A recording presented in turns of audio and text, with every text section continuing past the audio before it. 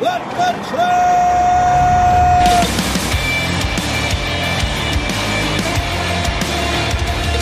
You are listening to What the Truck. Are you ready to truck it? We're coming to you live from the North American Logistics Tech Summit.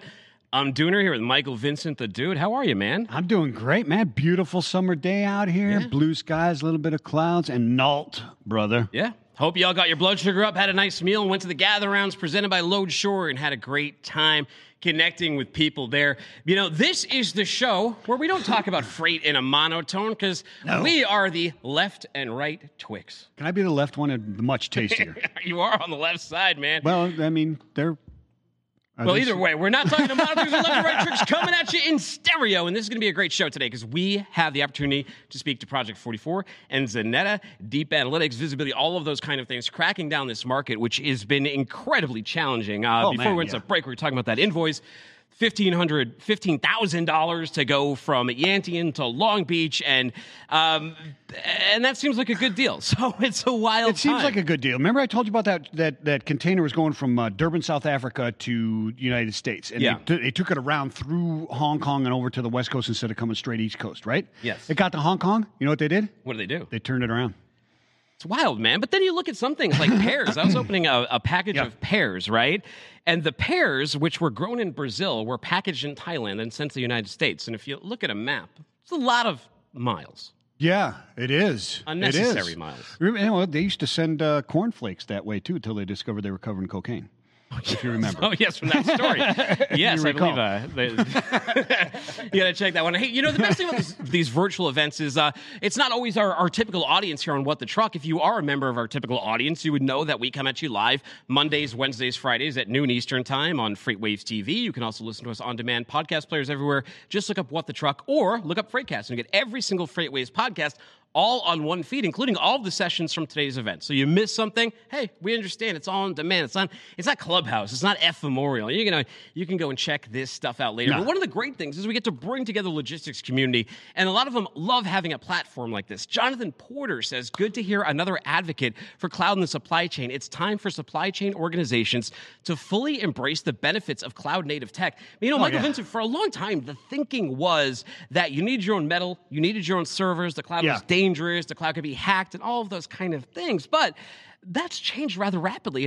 And some of the hacks that we've seen recently, or the ransomware attacks, have come on servers that are located right within the companies, going against that, defying that thinking of cloud-based logistics. Yeah, I think there's reasons for that, right? It's very expensive. It's hard to upgrade. It's hard to get more memory and that.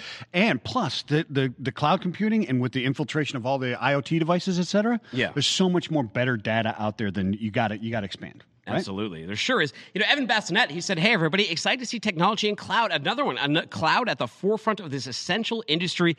Great topics discussed so far. And you and I have both worked on the operations side, and we lived in a world where cloud-based computing, not huge at the time when we were doing it. No, not at all. Faxes, emails, lost communication. Who remembers the Twix? I used to send Twixes to the AS400. Oh, jeez. The dot matrix printer. Those faxes, all old tech, outdated. We're going to hear about all the cool and new stuff. One thing I got passionate about, though, was that economic threat versus a national security threat. Now, tell me why you think they're the exact same thing. I don't think they're the exact same thing. I argued with you that they were the exact same thing because I like to take the opposite argument. Sure. I put forth the question, is there a difference? And it seems like it gets really clouded these days, and I think it's an important thing that Santosh brought up, our keynote speaker brought up, is that you need to be thinking about just how critical it is not only to your company, but obviously with the new infrastructure bill and Joe Biden's administration looking into the different supply chains. It's about time, and I think we all cheered when he said they were going to look into this type of stuff because it can be used as a weapon of war. Yeah, no, I would agree with you. I mean, I think we're seeing those impacts as we are stuck in this perpetual peak season of what can happen to a stressed supply chain. And, absolutely. You know, there's been some hacks, some ransomware attacks. There's been a ship stuck in the Suez Canal. There was a COVID outbreak in Yantian.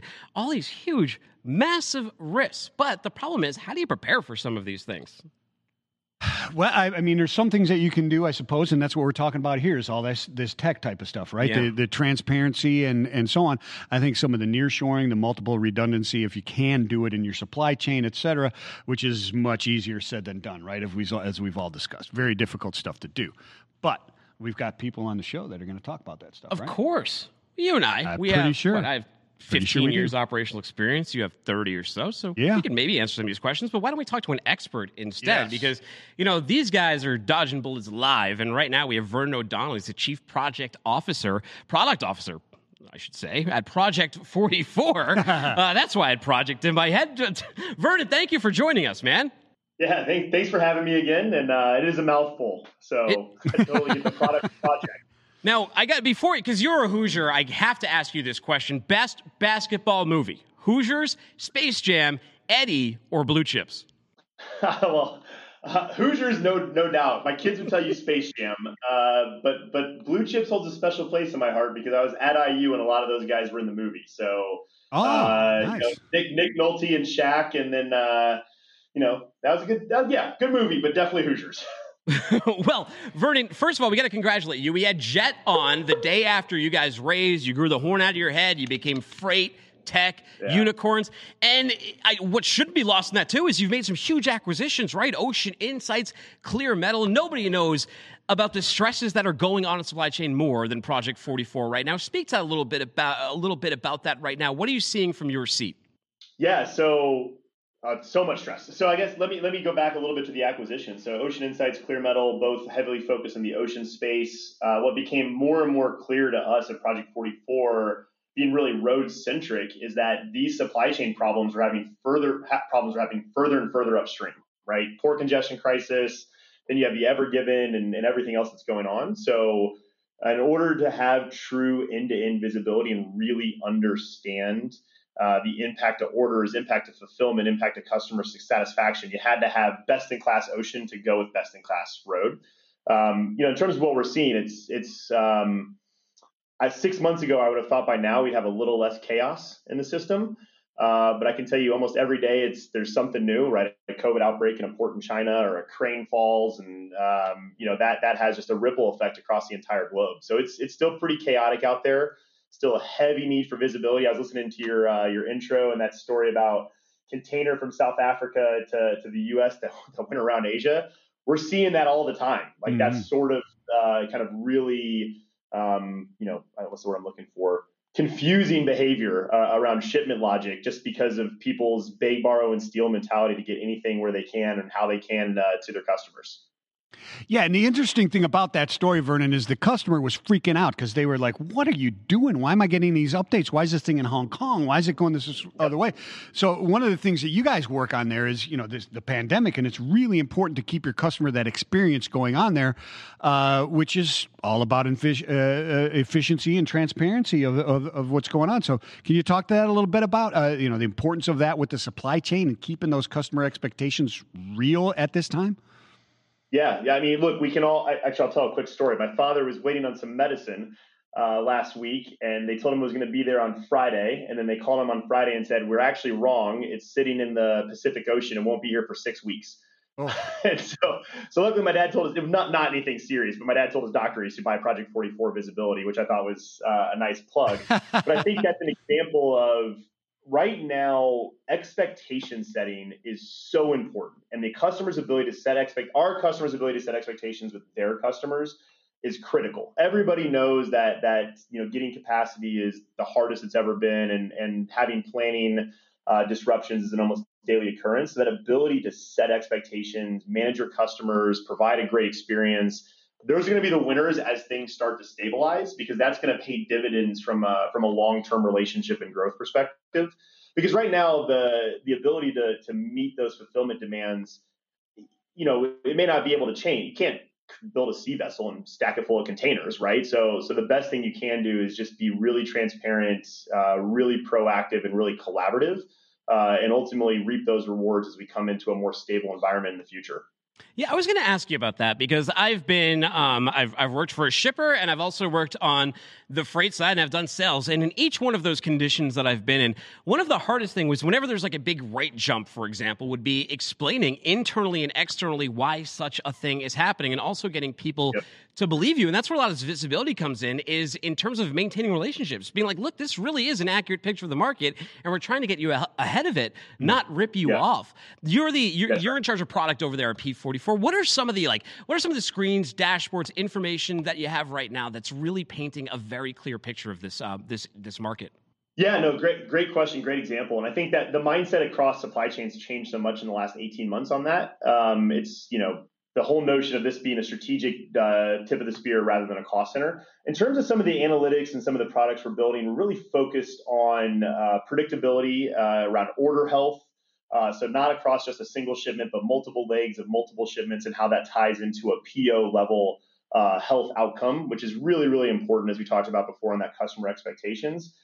We've also gone obviously really deep into the ocean analytics space through the acquisitions of Clear Metal and Ocean Insights. So understanding, roll percentages, an ETA for port discharge and container discharge. So not just port to port, but actually understanding what happens in that port with the container, which is really important, obviously, for the dray move and the move subsequent to that. So we've gone really deep into ETA and getting really nuanced around that from a use case perspective. We've gone really deep into understanding order health across multiple shipments and multiple legs. And we're starting to get really, really focused on carrier analytics, but not from a shipper side. Look, we want to work with the shippers on that, but I'm much more passionate on we want to get really robust carrier analytics in the hands of the carriers because so often they're flying blind or at least partially blind. And so if we can provide them an objective source of truth in terms of, how their tracking percentages look, how their lane coverage looks, route optimization, and help them make better network decisions themselves, the shippers benefit and then we benefit because everybody's happy on both sides of the equation. So we're going really, really deep into the carrier analytics space as well. So Vernon, let's talk about this. The Gartner Magic Quadrant. Ooh. You have been named a lead. They've been named a leader. In that quadrant, right? In the Gartner Magic Quadrant. Can you talk about that? What the importance is there?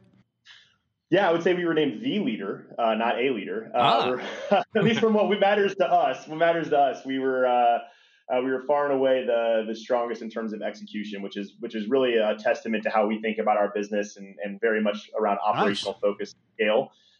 So the importance, obviously, from a marketing standpoint, it's great to get that credibility and get some kudos from that. And by the way, I would say we got a lot of credibility from FreightWaves and the Freight Tech 25 as well. That was another great feather in our cap in terms of finishing number 2 3 straight years. So really loved that.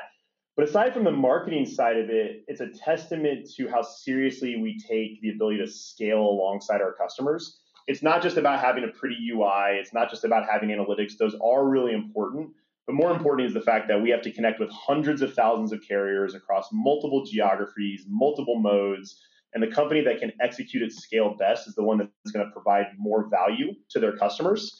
And that's what we were really most proud of. And I think most indicative of how we think about it.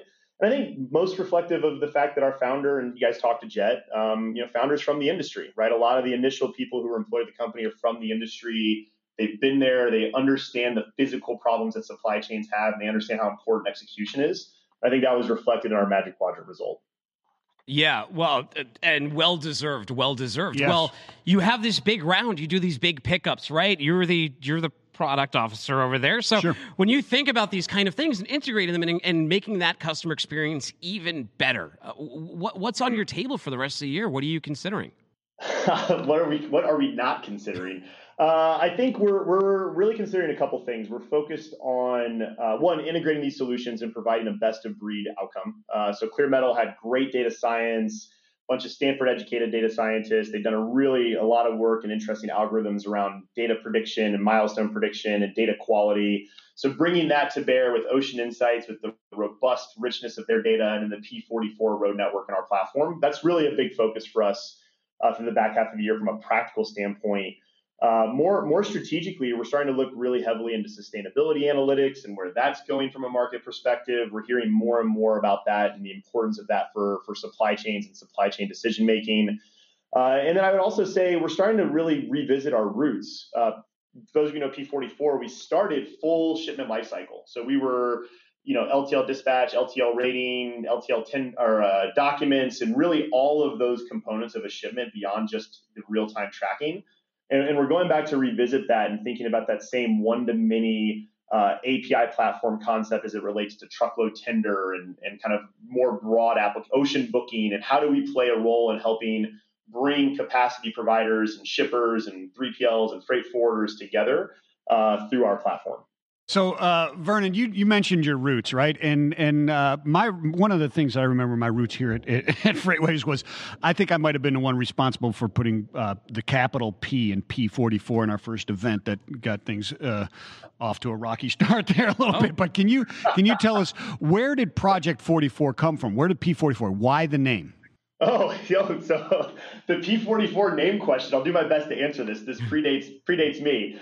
But the basic concept is Project 44 was founded here in Chicago, which was the inception point for Route 66. And then in the government post-war, World War II, Eisenhower wanted to create this interstate highway system. Not a bad idea. And the very first one was a bypass called Project 44, which was going to connect two disparate parts of Route 66 and make it much more efficient. And so our whole goal was API platform. If you think of EDI as the Route 66, and that's kind of how we were thinking about it, is APIs and an API platform as the future. We want to be that connective tissue to make that link more efficient, faster, and better. And being a Chicago company, we could look out our old office window and see the start of Route 66. So it felt very near and dear to our heart and our homes. And very fitting as well. Many supply chains now are at their own Route 66 conundrum. That course has been congested and filled. They need these bypasses. So a very fitting question. And by the way, I'm looking at the answer on your website, and you nailed it. So a little cowbell for that one, Vernon. I've been here 3 years. I can answer the questions now. That's good. Well, hey, Vernon, people who want to connect with you in that blue room of love you got over there and get Project 44, they like what they're hearing. How do I send them over your way?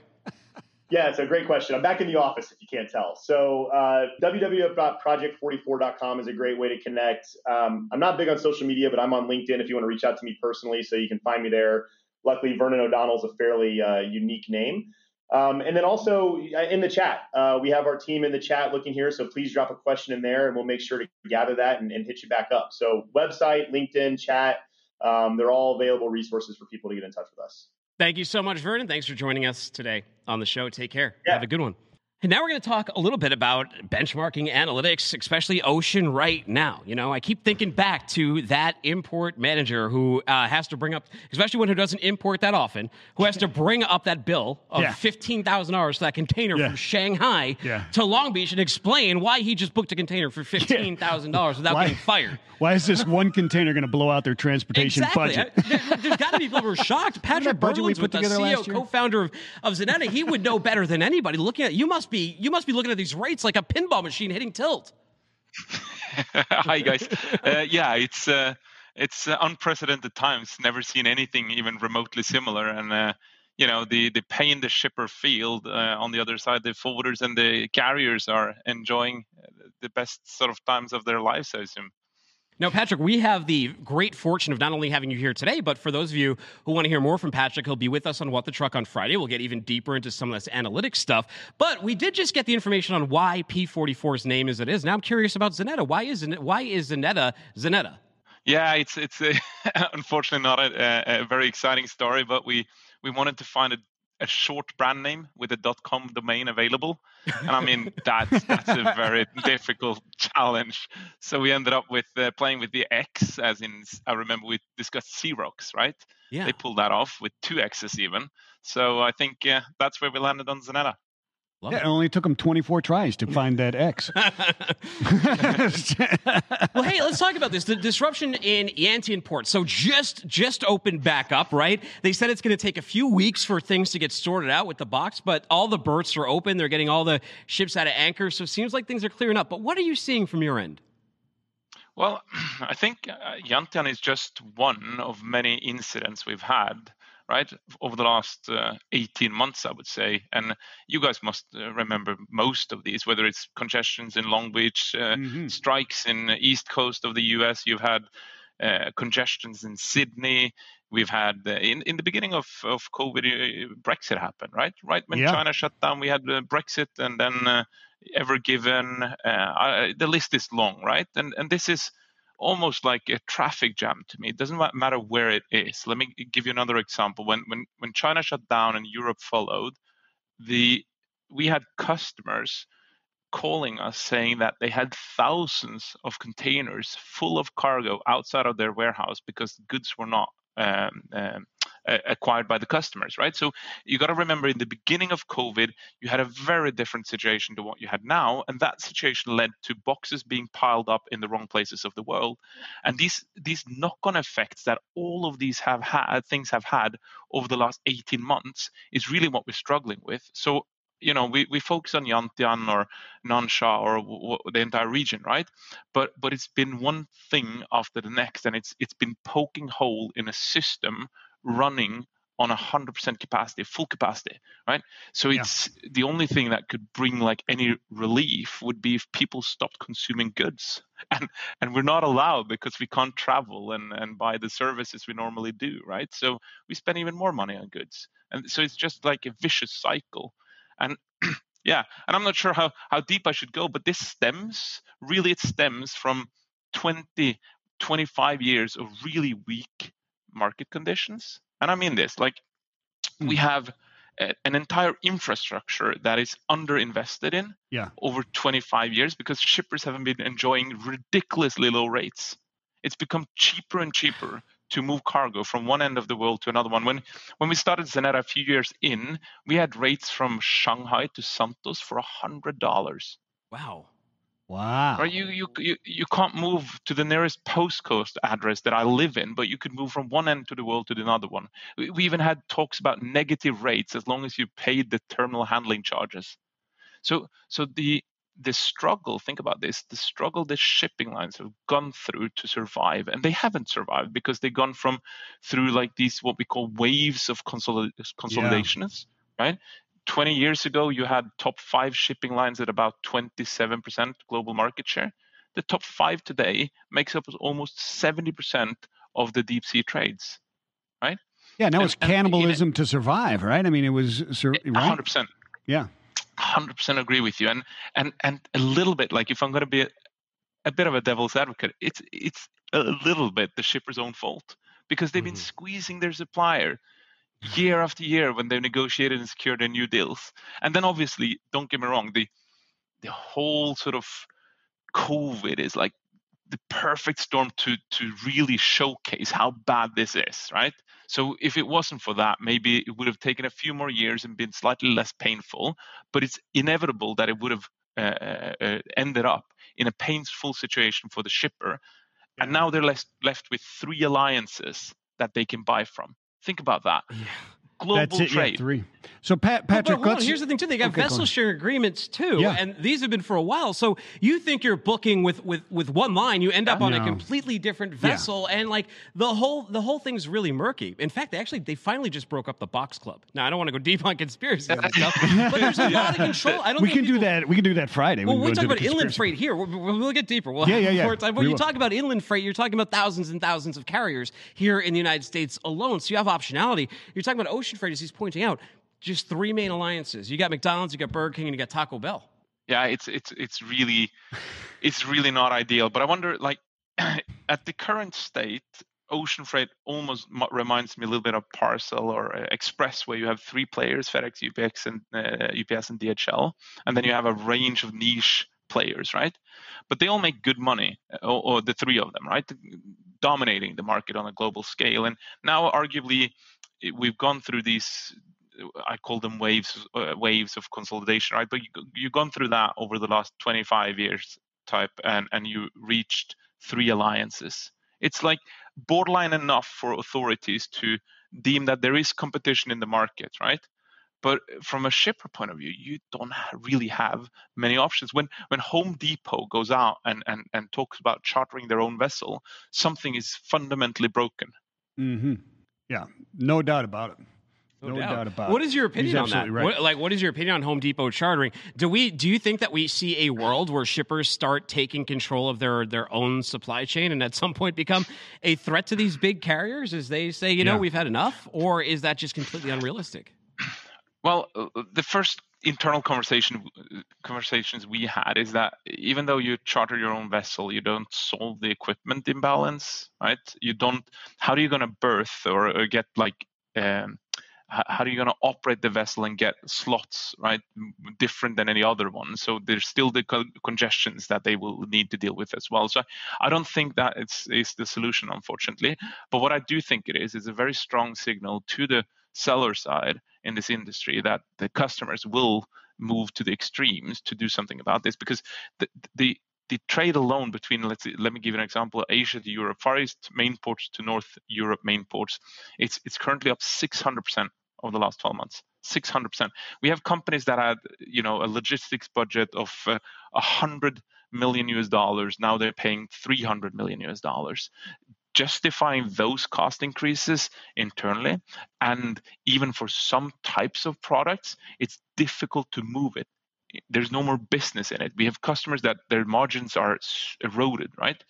So yeah, there's tons of layers of complexity and challenges that these sort of market movements inflicts on the different types of businesses. And if you're Nike or Adidas and you're moving sneakers, it's not really a massive deal, right? But if your cargo value inside a container is $30,000 US and now you pay $11,000 to move the box, then you have a huge problem. Yeah.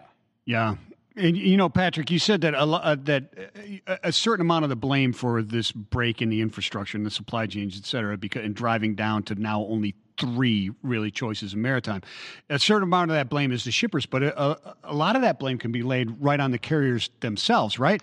We used to always say that the stupidest person in the room sets the rates at times, and that's what really hurts things. But it's more of like the most ignorant, right? And with the transparency and the data like Zanetta brings and others bring, we should be better at this, and shouldn't shippers and carriers be looking at this and doing a better job of explaining why rates might be really low at this specific time and what those dangers are to prevent this from happening further? You're absolutely right, and we even wrote an article about this way back where we question whether the carriers are their own worst enemy. But the challenge they have is predicting how demand will look like 3-4 years down the road, because that's how you place the orders for new vessels, new builds, right? And you don't know if it's going to be a 2009 crisis or a COVID crisis or whatever it is when you deploy all of that capacity. So that's what happened in the last crisis in 2008, 2009. There was full order books, a lot of vessels hitting the market, and then demand plummets. But you're pushing out capacity in the market. And then you have, let's say, partially state-financed companies, right? If you think about some of these Asian players, sure, who don't necessarily compete on the same terms as a stock-listed company in Europe or US. So there are many, many layers to this, and the complexity to balance supply and demand is very difficult. Let me give you one last example of that. Actually, it's a good one, because when President Trump was elected president, most people didn't believe it would happen, right? Then it happened, and the first thing he started doing is pushing a trade war with China, which made U.S. importers front-load cargo on Trans-Pacific eastbound, which created a capacity squeeze, which made rates skyrocket. If you could predict that 3-4 years in advance and plan what kind of vessel capacity you would like to own as a shipping line and deploy it on those trades, then I would agree with you that they should be good at balancing supply and demand. But that's been historically the problem. I believe now they are so few and they're so swift at pulling capacity out that we won't go back to the old market in the foreseeable future, in years and years to come. Wow.